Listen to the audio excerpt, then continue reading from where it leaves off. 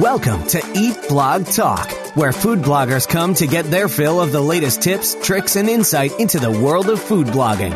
If you feel that hunger for information, we'll provide you with the tools you need to add value to your blog, and we'll also ensure you're taking care of yourself, because food blogging is a demanding job.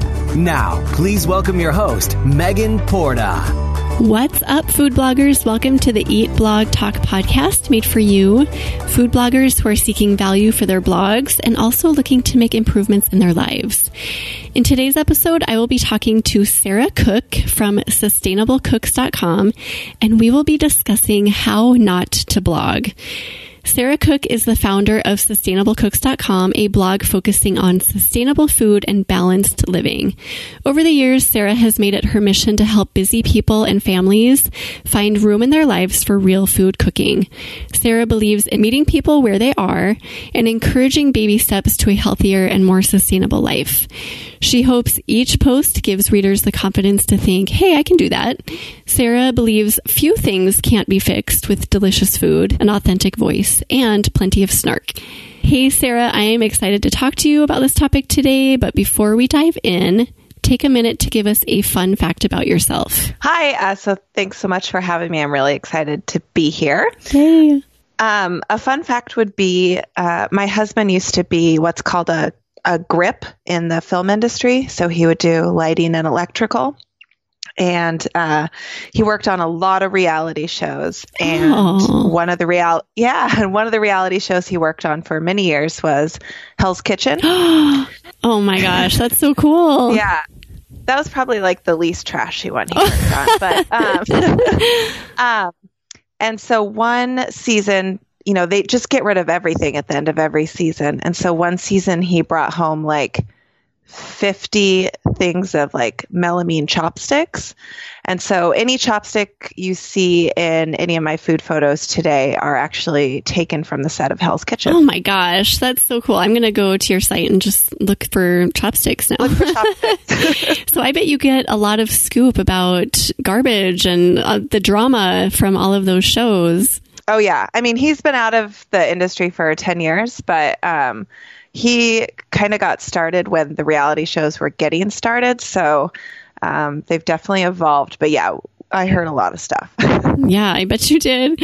Well, thanks for sharing that. That was very interesting. Let's get to our main topic today, Sarah, how not to blog. Oh yeah. Yes, I strongly believe that one of the benefits of starting a blog now versus like even a handful of years ago is that there's sort of a system now that works, right? So we pioneers, as I call us, the ones who've been around for over 5 years, I feel like we were the guinea pigs for this very new job called food blogging. Nobody knows what food blogging is now, but 5 and 10 years ago, I mean, it was even more mysterious. I think every food blogger who has been doing this job for more than 5 years can say that the journey has been bumpy and filled with a lot of learning.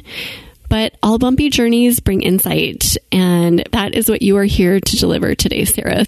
Can you just start by sharing a little bit about your food blogging journey, how it started, and how it has evolved for you? Sure. So I started blogging in August of 2010. So back, you know, before the earth had cooled in terms of blogging years. And I started a blog called Frugal by Choice, Cheap by Necessity, which, you know, red flag number one. If people are asleep by the time you finish saying your blog name, it's too long. But I started it because on April Fool's Day in 2010, my husband was laid off. And we had just moved back from Los Angeles. You know, we had just left his well-paying job, I should say. We had left my well-paying job, and then he got laid off. So our lives just turned upside down overnight. And after a few months, I just started sharing tips online, just kind of for my own information, maybe helping friends and family out.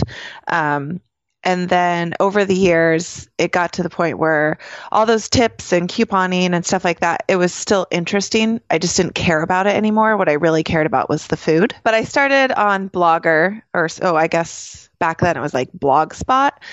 It was free. I didn't have any money, so it was totally free and it served its purpose. And then I transitioned to a self-hosted site in 2014. And then in 2017, I was ready to shut my blog down because I was done. I had no growth. In fact, I was losing traffic. I had zero motivation to keep it up. I was so lost. And I was like, you know what? The easiest thing to do is I'm done. I'll do something else. And then I came upon a Food Blogger Pro podcast. So yes, your guys's, all the podcasters out there, your podcasts do really make a difference into people. Oh, the Food Blogger Pro one is absolutely amazing. I agree. And I think they're kind of pioneers in that. So, yes, I somehow came upon it. And first of all, I didn't know that there was podcasts for food blogs. And the very first episode I listened to, I think it was one of the early ones with Casey Markey. Mm-hmm. And at that point, I had been blogging for 7 years and I had never, ever heard the term search engine optimization. I didn't even have a recipe card on my blog in 2017. Yeah, it's good to have recipe cards. It's very good to have recipe cards. So I just started binging podcasts and learning more and more and more. And I just decided to take it seriously. And my blog has done a complete 180. There's thousands of little things I've done, but I think the biggest is just I learned about search engine optimization. I put in recipe cards, and I learned to make the tools work for me that we're all offered now. So you mentioned Casey Markey, and I've listened to a handful of his podcast episodes as well, and literally changed my blogging life. He just has a way, first of all, he has incredible knowledge on the topic, especially relating to food bloggers. Yes. And the way that he communicates it is unlike anything I've ever heard. The other day I listened to, I think it was his most recent one, and something just clicked and I was like, oh my gosh. And I set it down and I went to my computer and I started doing what he said. And literally a few days later, my posts were showing up higher in Google rankings. And I'm like, oh my gosh, this is amazing. So food bloggers, go listen to every word Casey Markey says because he has great knowledge on the topic. And I agree. It's all really valuable information. So Sarah, can you take us through, you mentioned your recipe cards. Yeah, or lack of. How were you posting your recipes on your blog? I was just typing them into the body of the post. How many did you have to go back and change? And was that a big ordeal for you? The answer is yes. It was a huge ordeal. So I actually did an audit with Casey in May of 2018, so last year. And part of that audit, I wouldn't say he gave me permission, but he gave me confidence to delete old things that I no longer cared about, that no longer reflected my new brand, and that I would never update for any reason, and that were just dragging me down. So I went from 3,700 posts. Wow. That was a lot. Yeah. And most, back in 2010, a post could be 30 words, hey, look at the sunrise with a picture taken from your cell phone. That was 300 by 200. And so I deleted so much. And then I set about optimizing the remaining ones. And I will say that I've gone through the deletion process 2 more times, and I keep deleting more and more and more as I figure out what my brand is and lean into it more and realize, hey, this post is never going to do anything for me. I'm very type A and I like things clean and organized. So deleting the junk was so freeing. It was the best decluttering of a toy room situation that you could ever imagine. And so that helped a ton, and it allowed me to focus on what I had left. And then looking at the posts you have left, it's slightly less overwhelming to add recipe cards to them. I think that for a while, we were told by so many people, not necessarily in the food blogging realm, but kind of general SEO, was to hold on to every post you have because it's content. At least for me, that was kind of ingrained in my brain somewhere along the way. And so I did too. I held on to every garbage post, like just stuff that was not relevant at all to food blogging. So I too recently went through and deleted old content that was just bogging down my other content, I feel like. And it makes a huge difference, not just in your mindset, because like you said, it kind of declutters your mind. You're like, oh, it's just so freeing. Like, oh, it's gone. Yes. But also it matters with Google because Google recognizes that as like not relevant to what you're trying to portray yourself as. Like if you're trying to brand yourself as a recipe blog, then why do you have all this content that has nothing to do with recipes? Right. And I will say that Casey told me if there's any posts that I want to keep, just to keep, but I know that are not going to be searched, you can always no index them. Yes. And so I'm not going to put words into his mouth, but the way he explained it to me was you only get so much crawl allowance every day, every month, every week. And so if Google is wasting your crawl allowance on those old, terrible posts, then your new stuff isn't getting crawled as often as you need it to be. Oh, I think there is a huge value in what you just repeated. What else did Casey share with you in your audit that you employed into your website? So a lot of the stuff was technical, which is, I know people say you can do a self-audit and that's fine, but if you're not technically inclined, like I am not, there's stuff he found that I would have never found ever. Back when I did Blogger, I had all the dates in my URLs. And then when I moved to self-hosting, I still had them. So then there's, that's 2 redirects on your URLs. And then right before I rebranded, I got the genius idea to change my own permalinks, which I don't know where I got the idea that was smart because I'm not a tech whiz. So I screwed a bunch of stuff up right before Q4 of 2017. And I broke all the links for my 4 most popular posts that do really well on Pinterest. Oh, bummer. Yeah. So, and then when I rebranded, I then had another redirect on my site, So Casey helped me he helped me and then he helped me work with people to remove those excess redirects. He found a way to recover some of those old pin links, which just was life-changing. Oh, interesting. So through Pinterest, you were able to recover old links? So much had changed about my URL structure that what was on Pinterest for most of the pins was completely incorrect. But because I had these chain redirects on my site, once you clicked on a pin, it would eventually take you to something on my blog, but not the correct post. And so he helped me find a way to capture the old URL, like back from when it was .blogspot.com. And then we plugged those into a redirection plugin. Oh. So, it does add a little bit of weight to my site, but it still allows those old popular pins to get people to the right post. Oh, interesting. And that's something that you probably never would have found on your own. Never. Absolutely not. No. Yeah. Very valuable. So I interrupted you. Sorry. You can continue. Oh, no, it's okay. I think he just gave me permission to really just hunker down and focus on what was important. I read posts that I updated even last year and I'm still like, oh my gosh, 2 paragraphs about like how I went apple picking. Like, Sarah, shut up. And so what I've done, something I've always done is I've always posted my meal plan on Sundays. And those have always been my most popular posts because I think as people, we're nosy. We want to see what people are doing and what they're eating. We've all looked into other people's carts in the grocery store. And if you say you haven't, you're lying. And so my meal plan posts have always been my most popular. And so what I did after my audit is I started writing my day-to-day posts, like my recipe posts, for a Google audience. But I would put what my 10-year-old son would call Easter eggs within those posts, like a little tiny inside joke that like my diehard readers would see, but that someone coming from Google like wouldn't think it's really weird. So that's how I connect to my return audience, is with those like funny little one-liners within a post that's written for a Google audience. But I save all my blah, blah, blah. This is what we did, blah, blah, blah, blah, blah. This is what we ate for my Sunday posts.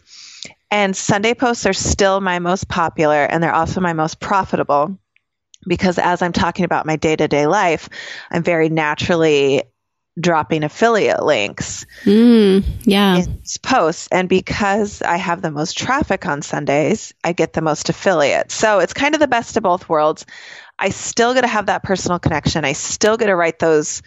Well, now they're shorter paragraphs because of that. But I still get to write those stories and I still get to connect with my audience. But I can save that for one post a week. And then everything else is for my Google people. That's really brilliant, I think, because we all used to write like that all the time, you know, the more personal stuff. So secluding it, putting it into one day and still connecting with your audience and letting them know that you're human and that somebody else is not writing for you is important. And I think that's so smart.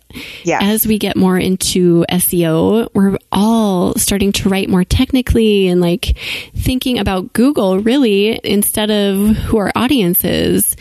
I was just talking to the amazing and talented Jessica Gavin, and she said this line that was like, oh, I love this. She was talking about this very thing and like focusing on your writing. And she said, know when to ignite your personal voice and when to ignite your business voice.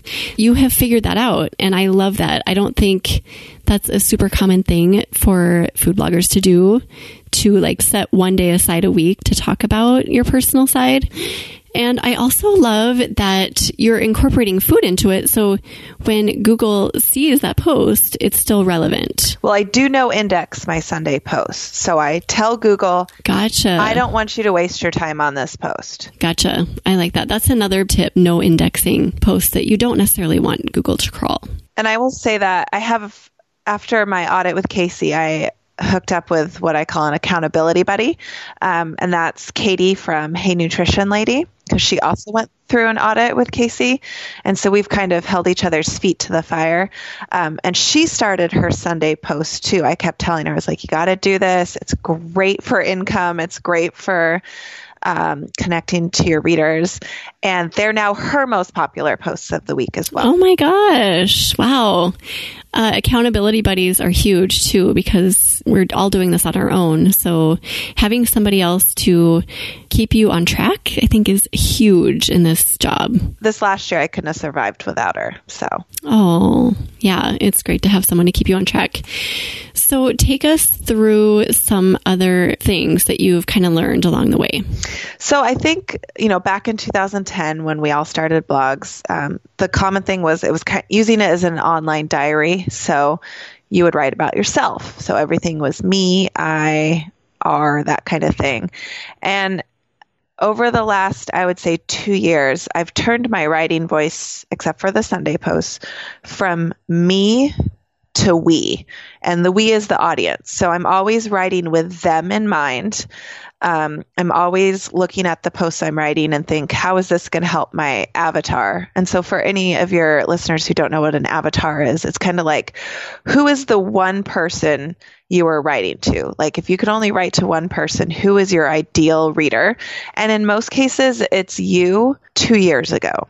What do you wish you could have told yourself 2 years ago?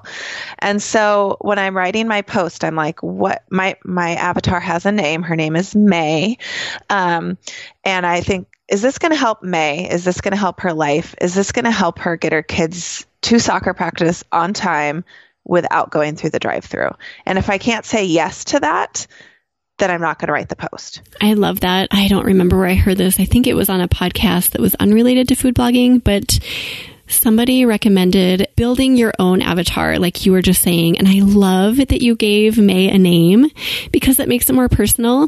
But I think each of us should do that. Just figure out exactly who you are speaking to. What is this person's name? What are they doing? What are their goals? Are they happy? Are they content? Just go through all of that. Create this person in your mind so that when you're writing your posts, you know exactly who you're talking to. And it's funny that you said your avatar is usually you 2 years ago. I went through the process and mine is Claire. I wrote Claire's details out. And then it took me a while and I was like, oh my gosh, that's me from 5 years ago. That's so funny. Claire, yeah. Yeah, it works out that way. And I would say I have like 4 distinct audiences that come from Google. So my avatar is not going to be all of those people, and that's okay. But the bulk of your content needs to at least be targeted or help her or him in some way. Yeah, I love that. But not everything is going to resonate with that person, especially if you get a lot of Google traffic. But it's really great to keep that in mind. And Sarah, I loved your words, turn me into we. That was a turning point for you in your blogging. So I think we all kind of start out doing the my thing. This is what I did last weekend. We went to the apple orchard. I went to the apple orchard. I picked apples. But once you get into that mindset of this isn't my blog, it's like we're all in this blog. So yes, turning me into we is awesome advice. Well, and I heard, I don't know if it was on a podcast or what, I heard, it's not a quote, but basically someone said, we all want to be Luke Skywalker in the story. You know, we all want to be the hero, but as bloggers, we need to be Yoda, and we need our readers to feel like they're Luke Skywalker. Oh, so I love all that. Of our training, I know, be Yoda. Nerd, all of our training, everything that we do is to help our readers be the hero of their own story. So when people say, you know, include the tips that make people be able to create this recipe perfectly the first time, every time, what you're doing is you are allowing them to be the hero in their own story. If they're trying your recipe for the first time because they have a huge, dinner party, and everyone's raving about whatever they make from your site, they're not saying, wow, it took 10 hours for that recipe blogger to develop this recipe. They're saying, great job, you, whoever you are. And so you're allowing that person to take the credit for all of your work. And I'm okay with that. I used to not be okay with that, but I'm 100% okay with that now. Yeah, we all need to get to that point where we are okay with that. And I think that's when changes start to happen. So be Yoda, food bloggers. Not Luke Skywalker. Not Luke Skywalker. Greatest advice ever. Do you have other things that you want to walk through as far as specific things that you've learned or things that you did wrong? So back in the day, I used to publish a post and then think I was done with it. Like I never thought I could update it. The idea of republishing it never once occurred to me. And perhaps that's because I had dates in my URLs. I don't know. I just never had, for me, it was like, I'm published and now I'm done and I'm on to the next thing. And now I look at every post as, how is this going to fit in with my content next year? How is this going to fit in with any cornerstone themes? How is this going to make my reader's life better? And so not ignoring old posts has been one of the most valuable things, or changing from ignoring old posts it's transformed my blog. If I look at, my stats today, 8 of the top 10 are posts that I republished last summer that I had published, 7 years ago, and they were terrible. So last year I polished them up and republished them. And I'm even republishing them again this year because I've updated them over the last year. My organic search traffic from the time when I had my audit with Casey to today is up 650%. Oh my gosh, that's amazing. And most of that is on the shoulders of old content. Yes, I'm publishing new stuff, but I spent a solid 6 months just working on the stuff I already had. And it's been life-changing. Don't discount your old content, because we put that content up, or at least a lot of it, because it was good. We have some good recipes. So there is definitely value in going back and just seeing what you can do to revise and update that old stuff. Photos. I go back to photos that I took just a handful of years ago, and I'm like, what was I thinking? Yeah. Photos can always be updated. Writing can always be updated. What Google wants from us is always changing. So there's always stuff you can do to get more traffic and to get seen on Pinterest and to really get seen anywhere. I love that. Just keep old content in mind and don't publish it and forget it. And I would also say you can change the title of a post. Don't change the slug. So don't change the URL. But, I have a post now that's one of my top 3, and it had the stupidest title 5 years ago. So another good thing I did that kind of leads into that is I finally invested in actual technology that helps me find competitive keywords. So I was using all the free stuff, which at first that's fine, but at some point you're going to want to invest in something that says this is a competitive search term. Because when you're just using the free stuff, it says this is how many searches you get each month, but it doesn't tell you whether or not you have any chance in ranking in that post. So I use Key Search, which is really affordable compared to the others. It's like $130 a year. And I got a Cyber Monday sale last year. So it was like $110. And so it gives you a red light, a yellow light, or a green light, or even a light blue light in terms of, hey, this is going to be competitive. Yeah, you should go for it. Or what are you even thinking? You have no chance in ranking for that. And so before I had posts that had fine titles, but now that I look them up, they're so competitive, I'll never be able to rank for it. But I can find something that's like a yellow light or a green light and change my title, and then within a few months I might be on the first page. So don't be scared to change the titles of your posts. Just don't change the URLs. I actually changed a few of my URLs years ago too, like just not knowing. Yep. I thought I was doing a service to my blog, and they too were some of my most popular posts. I cannot even think about it because I was killing it with these posts and like totally tanked after that. And I've regained a lot of it. Yeah, learn from us and leave those URLs alone. Do not touch them. Except if you pay a professional to remove the dates. Yes. Do want the dates out, but don't touch the title of the post in the URL. I have a URL with, I think it's like 17 words in it. And every time I post it anywhere, it makes me cringe. But it's still one of my top 10 posts.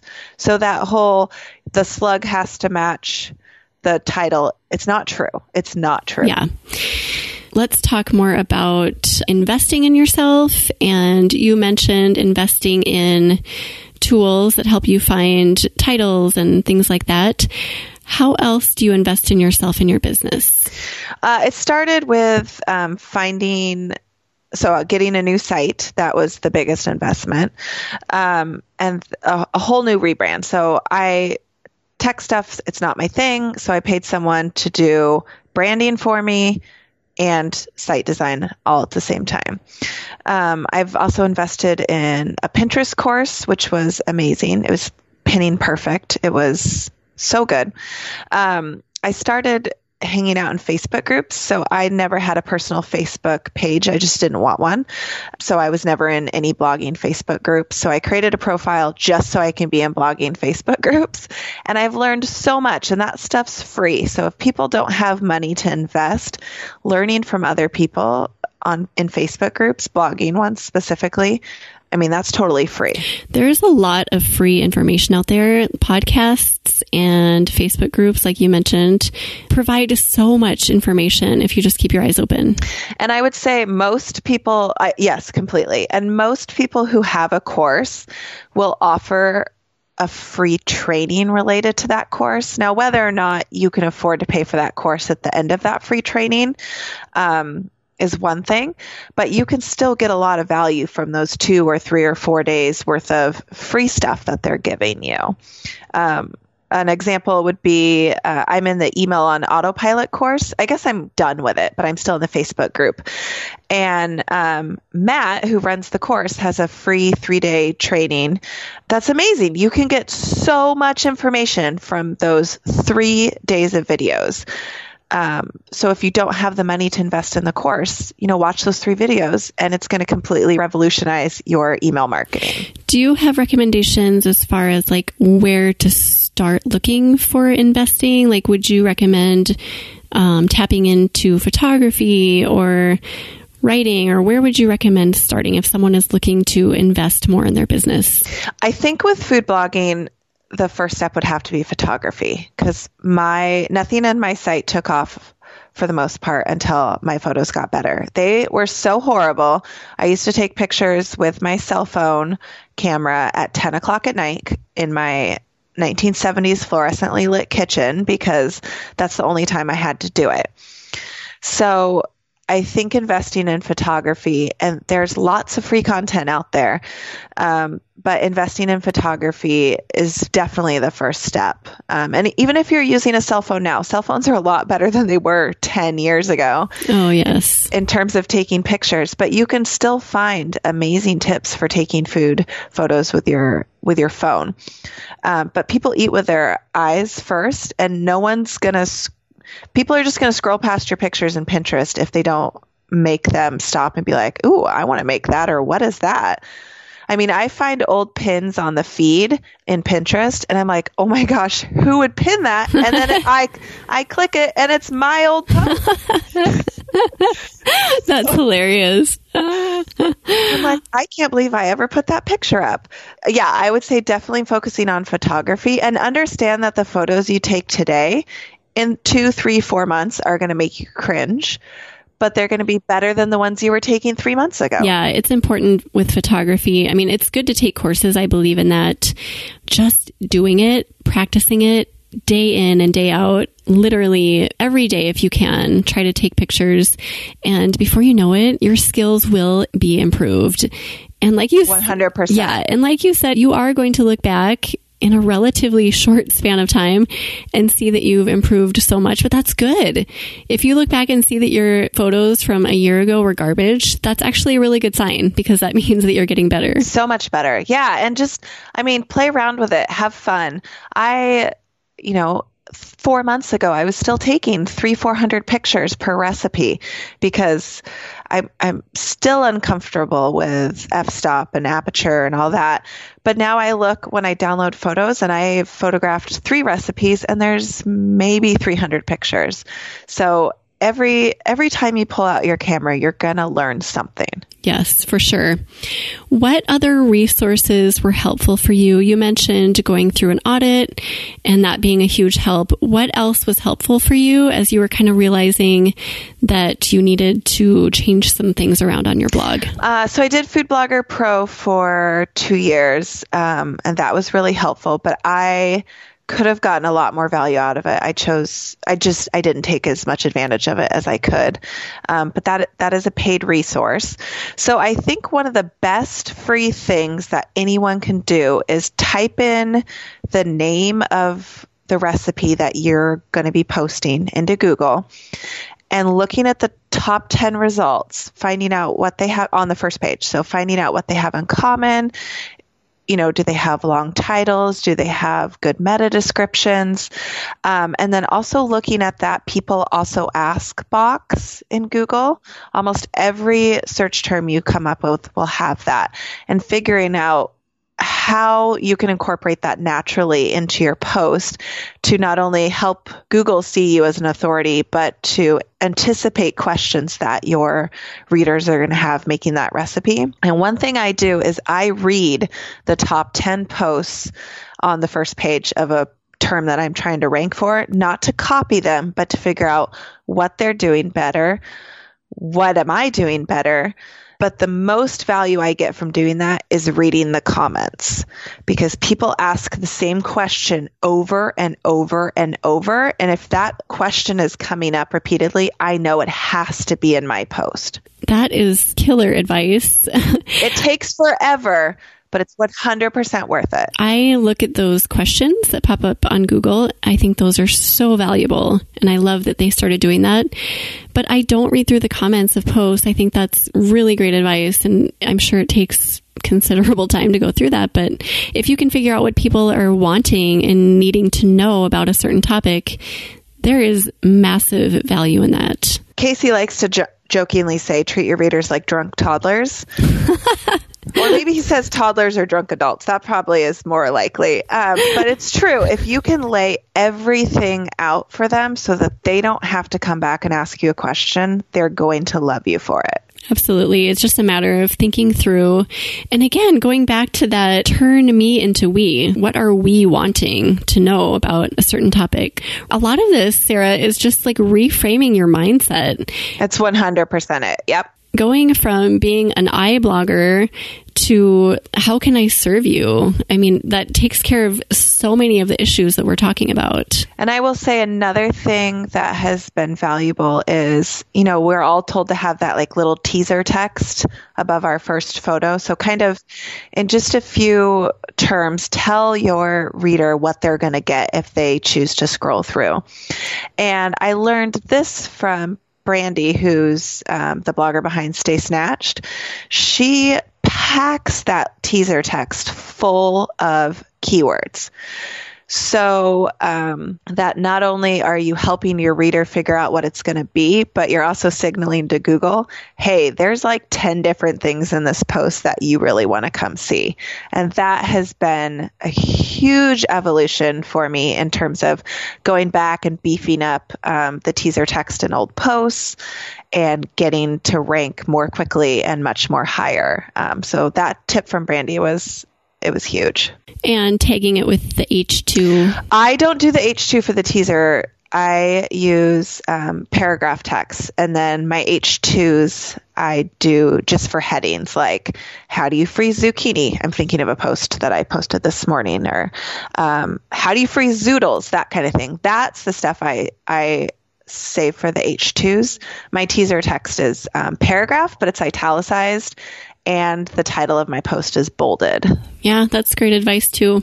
And something that I think when bloggers start, they don't necessarily think about. So all of those little things add up. There's a lot packed into what we do. And if we can just find little nuggets that work here and there and put them all together, they really do all add up. And all those nuggets have been like a 2-year evolution for me. So it's fine for me to say, hey, this is what you should do. But me 2 years ago would be like, I don't have time for that. I can't do all of that. And so I've done it, you know, how do you eat an elephant? One bite at a time. You take it where you can.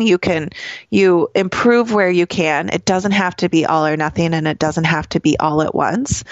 So when I go back to old posts, I can really quickly get caught in going down the rabbit hole of trying to fix everything. So if I find an old post, I just set the timer on my phone for 20 minutes and I'm like, do what you can in 20 minutes and then add a major overhaul to your to-do list for later. And that 20 minutes can mean a lot, but it doesn't seem overwhelming at the time. I like your 20-minute timer rule because I get sucked into that rabbit hole so easily. I see one post. It's so easy. Yeah, I've been looking at Google Console and seeing what content of mine is getting a lot of impressions, but maybe not as many clicks. And I've been trying to improve those older posts. And I will start with one and I'm like, well, if I'm doing this one, I should do this one. And then before I know it, 2 hours are gone. So you really do have to be intentional about carving out time for it and setting limits, because it can be such a huge time suck if you let it. I mean, it's good to do, but you know, moderation is good. Agreed. And I think if you're looking at it from the viewpoint is I have to fix all this old stuff and do new stuff, it doesn't have to be all or nothing. In the 6 months after my audit, 90% of my posts that I published were updated content because they were so terrible the first time around. They needed a complete overhaul. Sometimes I just deleted everything in the post and started over. They all definitely needed new photos. But if I was trying to fix all of that stuff while also doing brand new stuff every week, I would have given up. I would have burned out. I couldn't have done it. And at minimum, I mean, take your editorial calendar and just sprinkle in the old posts so that it's planned out, so that you're not feeling like you said that you have to do like both simultaneously. Creating a schedule for it, I think, is key. Whether you do what you did, Sarah, and just do 6 months worth of redoing old content, or just like doing half and half. It's just a matter of planning it out. Make a list of what old content needs to be revised and incorporate it into your calendar. Yeah, you can't do it all. It's so much if you think of it like that. Like, I have to do it while I'm doing new stuff. That's killer. And I will say, as bloggers, we have this mindset that our readers remember every single post and everything we've ever said, and they don't. I've been republishing content for the last 15 months, and I think I've had one comment where someone's like, "Oh yeah, I made this." That's it. Nobody knows, nobody cares, and if they do, then who cares? Absolutely. All I can say is, if I tell people I've republished it, I'm like, you know what? I worked really hard to make this better for you guys. I hope you enjoy it. No, that's a good point, because some of the content that I see on my blog, I don't even remember. I'm like, oh, that's right. I forgot about that. Yeah. And how do we expect our readers to remember it? Do you have any other little tips before we start saying goodbye, Sarah? Yes. So anytime you publish a post, add it to your to-do list in the next week to go back into other posts and link your new post 5 times.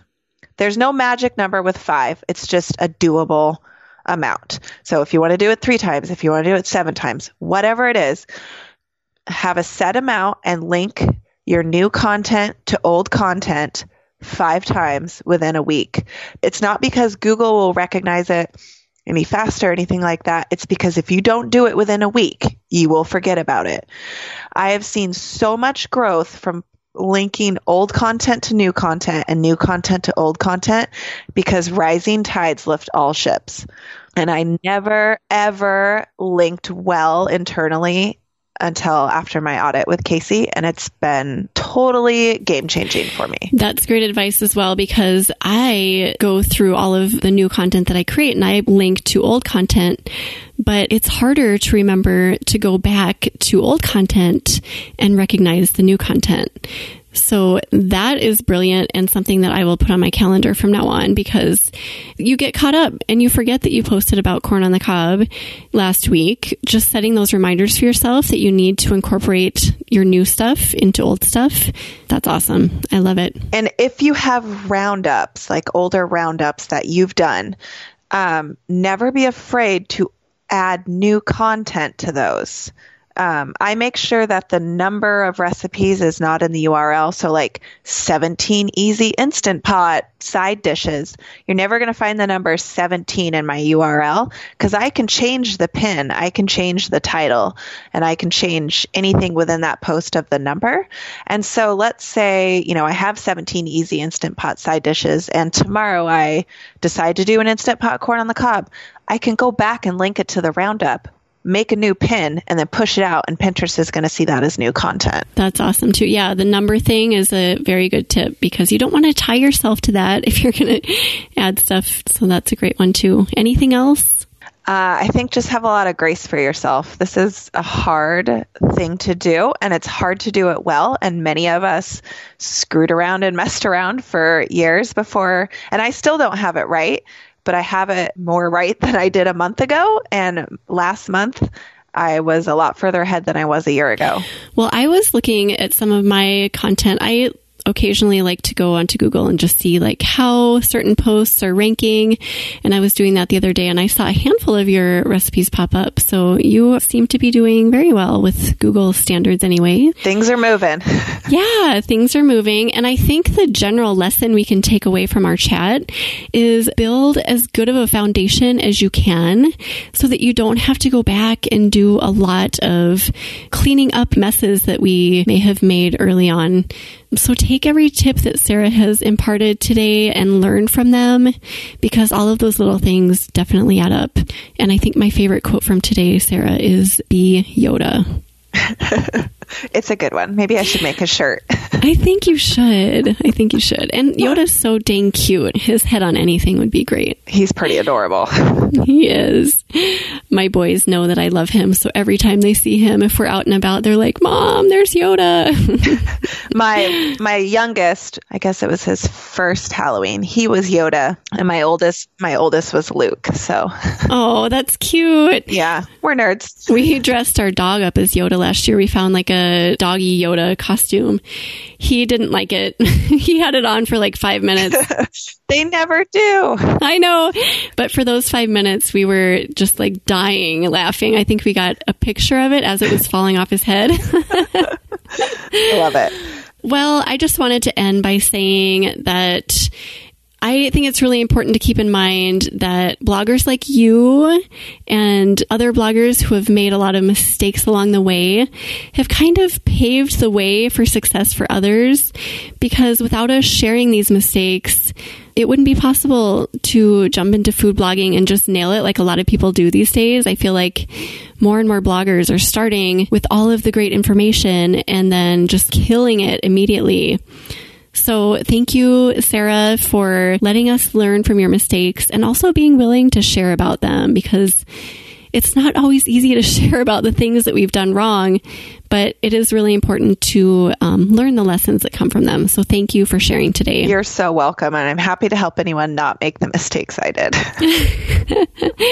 Well, before you go, aside from Be Yoda, do you have any other favorite quotes or words of inspiration for our fellow food bloggers? I do have a quote that I've loved for years, and it incorporates my love of gardening and my faith, but now also blogging.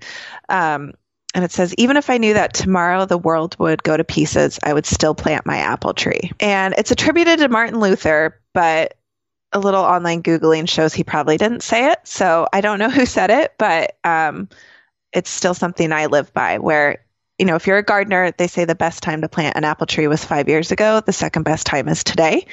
And it's the same for food blogging. So you're not going to get everything right, but you might as well just get started. I love that visual of just planting seeds and not knowing exactly when they're going to bloom, but just knowing that the seed is there and that you've done it. Exactly. Thank you for sharing that.